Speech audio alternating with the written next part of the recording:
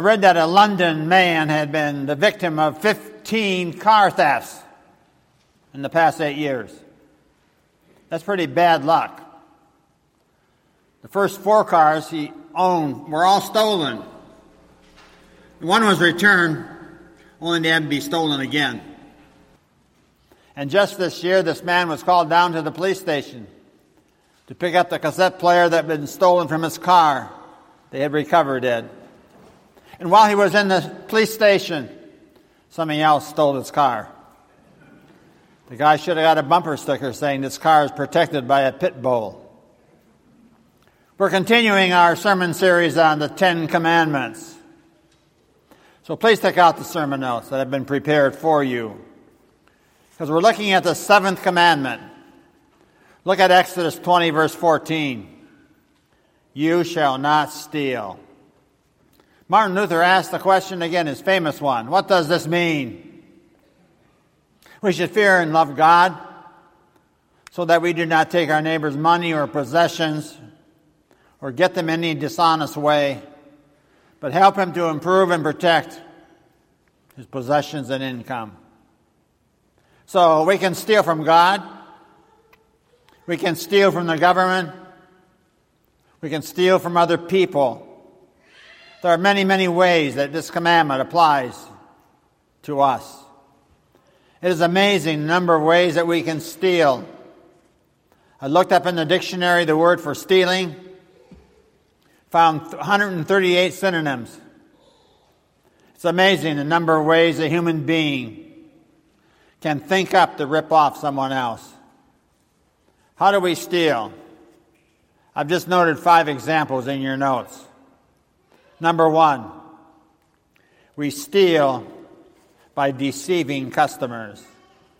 Deceiving customers was a problem 3,000 years ago. Look at Amos 6, verse 5. They overcharge, use false measures. They fix the scales to cheat the customer. That sounds pretty current.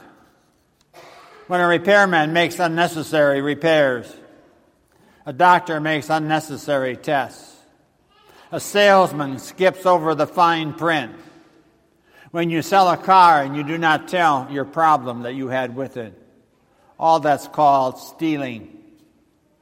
I'm thinking of some of the real estate brochures that I've seen. You talk about creative license. I think some realtors are the most creative people there are. There's that starter home, means 1 bedroom and no bath.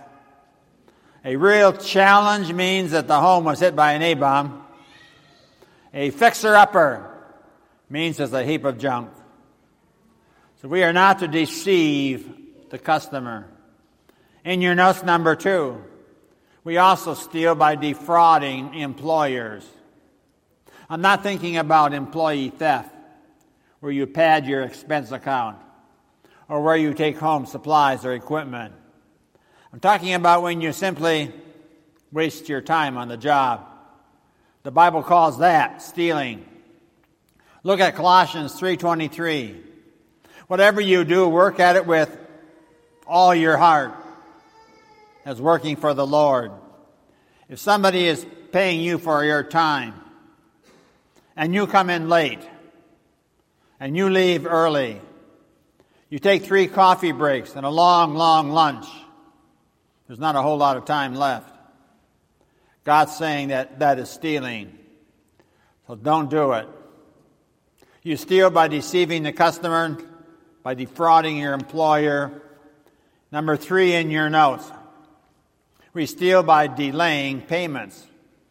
If you got suppliers or a friend who you owe money to them, do not say the check is in the mail. Do it now. Look at Leviticus 19, verse 13. Don't take advantage of anyone.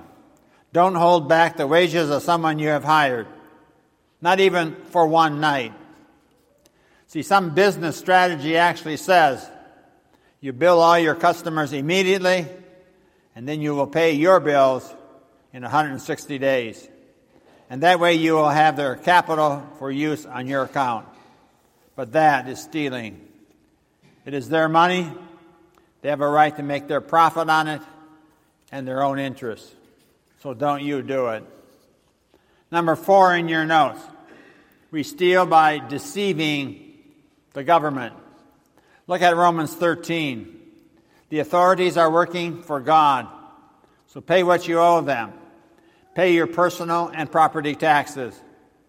See, tax avoidance, that's good stewardship. And there's no reason you should overpay on taxes or not plan to maximize your money for good. There's nothing wrong with that. But tax evasion is illegal. And God says that is stealing. Don't do it. So we steal by deceiving the customer, by defrauding employers, by delaying payments, by deceiving the government. In your notes, number 5, we steal by defrauding the Lord. For our month of stewardship education, look at Malachi 3, verse 8. Please read it with me together out loud. Will a man rob God? Yet you rob me. But you ask, how do we rob you, God? By withholding tithes and offerings. See, the Bible teaches that you are to give a tenth, the first 10% of all that you make. It goes back to God in gratitude. In gratitude, why? Because you owe Him everything. You would not have anything if it were not for God. And the Bible teaches that you give 10%, you save 10%, you live on 80%. One pastor was preaching through the 10 Commandments. A couple of ladies in his church came up after each of the services. When he preached against murder, the ladies told him, give it to him, Pastor, you give it to him. When he was preaching against adultery, they said, Pastor, give it to them, Pastor, you give it to them. And when he preached about stealing from God, the ladies said, now you're meddling, Pastor, you're meddling. That's too personal. We want to look at 3 reasons why I should be honest. Number 1 in your notes. I should be honest because I'm being watched. People will steal if they think that they can get away with it. If they think that nobody is going to know about it. If you knew that when you stole something like a towel from the motel, that everybody was going to know about it, would you steal? Not likely. And so Satan comes along and he says, nobody's going to know. That employer is ripping you off. You should be paid more. It's okay to take home extra supplies. It's okay to take that equipment home. Nobody's ever going to know anyway. Nobody will ever find out. Wrong. Look at Job 34. God carefully watches the goings-on of all mankind. He sees them all. And no darkness is thick enough to hide evil men from His anger. So it's not true that nobody will know. Important people will. I'm being watched in 3 ways. Number 1, in your notes, you're being watched by God. God is the one you're going to have to give an account to, not anybody else. Nothing escapes God's view. Oh, I may fool other people. I may fool the government. I may fool that insurance company, but I'm not fooling God. And one day I will stand before God and give an account. I am being watched by God. In your notes, number 2, if you're a parent, you're being watched by your kids. And values are caught and not taught. So what is my lifestyle communicating to my kids? Is there anything in my life I would be ashamed of if they knew? See, one of the greatest gifts that you can give to your kids is your integrity. And number 3 in your notes, I am being watched by unbelievers. See, the Bible says to let your light shine so people can see your good works and they will praise your Heavenly Father. There are people who may not even like your personality. They may not even agree with our faith, but they will respect your integrity. Every time you live with integrity, you say, I'm going to be honest. I'm not going to cheat. I'm not going to be dishonest. Then you're giving a witness to the world. You're letting your light shine. So number 1, I'm being watched. Number 2 on the back of your notes. A second reason why I should be honest, I will reap whatever I sow. Yes, I will reap whatever I sow. Look at Galatians 6, verse 7. Don't be misled. Remember, a man will always reap just the kind of crop he sows. Circle that word there, always. It does not say most of the time. It does not say some of the time, but always. Count on it. It's a law of the universe. If I plant corn seed, I'm going to get to harvest what? Corn, not potatoes. If I plant apple seeds, I'm going to grow an apple tree, not a peach tree. No matter how much I wish it were a peach tree, it will always be an apple tree. Whatever you give out in life is what you're going to get back. And if I cheat other people, I'm going to get cheated. God says it will happen. You can count on it. Look at Proverbs 15, verse 27. Try to make a profit dishonestly, and you will get your family in trouble. And the newspapers are full of that. Men and women who got their families in trouble because they were making a dishonest profit. So don't do it. You will reap what you sow. So what really motivates dishonesty? 3 reasons we steal. In your notes, number 1, greed. The Bible says the love of money is the root of evil. It's the idea, it's the myth that we can, in your notes, get something for nothing. Know anybody like that? See, that's why people even gamble. They want something for nothing. It's greed. Greed motivates gambling. And that's why it becomes a compulsion. It's an addiction for many people. I want to get something for nothing.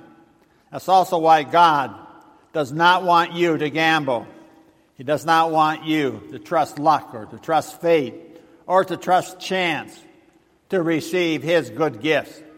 God wants you to depend on Him and not the lottery, not the casino. You don't get something for nothing. There's no free lunch. If it is, then it's an illegitimate lunch through your greed. Number 2, the second reason we steal, in your notes, is laziness. If I can steal something, then I don't have to work for it. I can take a shortcut. We are a people looking for shortcuts. When con men look for people to scam, what do they look for? In your notes, con men are looking for people who are looking for a shortcut. They're the easiest people in the world to con. People looking for a quick fix, the fast deal. They can be conned very easily. And the old saying is true. You can't cheat an honest man. Because see, he won't fall for a shortcut. He's going to go about it the right way. Number 3, the third reason we steal, in your notes, is pride. Somehow, in our warped sense of values, we get a thrill out of conning other people. Have you ever heard anybody say, "Boy, I made a steal today," and he's really proud of it? When he cons somebody, he knows it's not a fair deal. That person, however, feels superior. But in your notes, conning people does not prove superior intellect. It just shows an inferior character. Get that down. Conning people doesn't prove superior intellect. It shows rather inferior character. You step lower in order to rip them off. I should be honest because I'm being watched. I'll reap what I sow. Number 3 in your notes. The third reason why I should be honest. Dishonesty damages my character. See, Jesus said in Mark 8:36, "What good is it for a man to gain the whole world and yet forfeit his soul?" Dishonesty shrinks my soul down to the size of a pea. I can give you a dozen reasons to make a lot of money quick, but they're all dishonest. What does it profit a man to gain the whole world and lose his soul? Look at John 8, verse 44. It says there, the devil is a liar and the father of lies. See, God is always truthful and honest. He's never dishonest. And every time I choose to steal, I'm making a decision. In your notes, am I going to be more and more like Satan, the father of lies? Or am I going to be more and more like God? You often hear the excuse in the business world today, I just cannot make it in the marketplace if I do not cheat. You're dead wrong. If you know anything about business, in your notes, integrity pays. Yeah, customers want to return to where they can trust the company. There's a study done of the 50 most profitable corporations in America. And one thing only that they had, all 50 had, that were in common, was they all had a moral code of ethics. It was the one thing they had in common.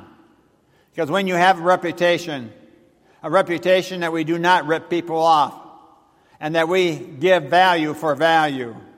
We have a reputation, dollar for dollar, an honest day's work for an honest day pay. Then people respect that, and you have repeat customers. So that is prospering with integrity. So in conclusion, 3 steps that get you on the road to integrity. Number 1, make restitution when possible. And a good example of this was Zacchaeus in the Bible. Remember Zacchaeus? He was that little short fellow. When Jesus came to town one day, he could not see above the crowd. And the Bible says he climbed up in a tree. As Jesus came by, he looked up in that tree and said, Zacchaeus, I'm coming to your house today. Zacchaeus, he was a dishonest tax collector. And in the Roman system, tax collectors were not paid. They just got to skim off the top, whatever they could collect. But they became the wealthiest people in town, but also the most hated. So after Jesus came to his house, he said in Luke 19, verse 8, if I have cheated anyone, I will pay him back 4 times as much. That is full restitution. I'm reminded of the guy who cheated the IRS. So he sent a letter with a $500 check and said, I have cheated the IRS. Here is a check for $500. Then P.S. If I still feel guilty, I'll send the rest later. That's not full restitution. Number 2 in your notes, the second step to integrity, give God my full tithe. Look at Malachi 8. Is it right for a person to cheat God? Of course not. Bring the full amount of your tithes to the temple. See, God actually says that if you are not giving to God and you are paying your bills with stolen money that belongs to God, do not rip God off. One day you will give an account to Him for it. See, people often say, tithing, that's Old Testament. It's living under the law. But so are the 10 Commandments. Are you going to not keep them because they're Old Testament? In fact, because you are living under grace. You're living under grace and not under law. You should, in your notes, you should do more. Living under grace, we should do more. And the third step to integrity, in your notes, number 3, make a living honestly. Paul writes in Ephesians 4:28, the man who used to be a thief must give up stealing and do an honest day's work with his own hands. You need to live and act as if God were your boss. Work for the Lord, not for whomever your employer is. Make money honestly so you have a clear conscience. See, the Bible says that no dishonest person will be allowed in heaven.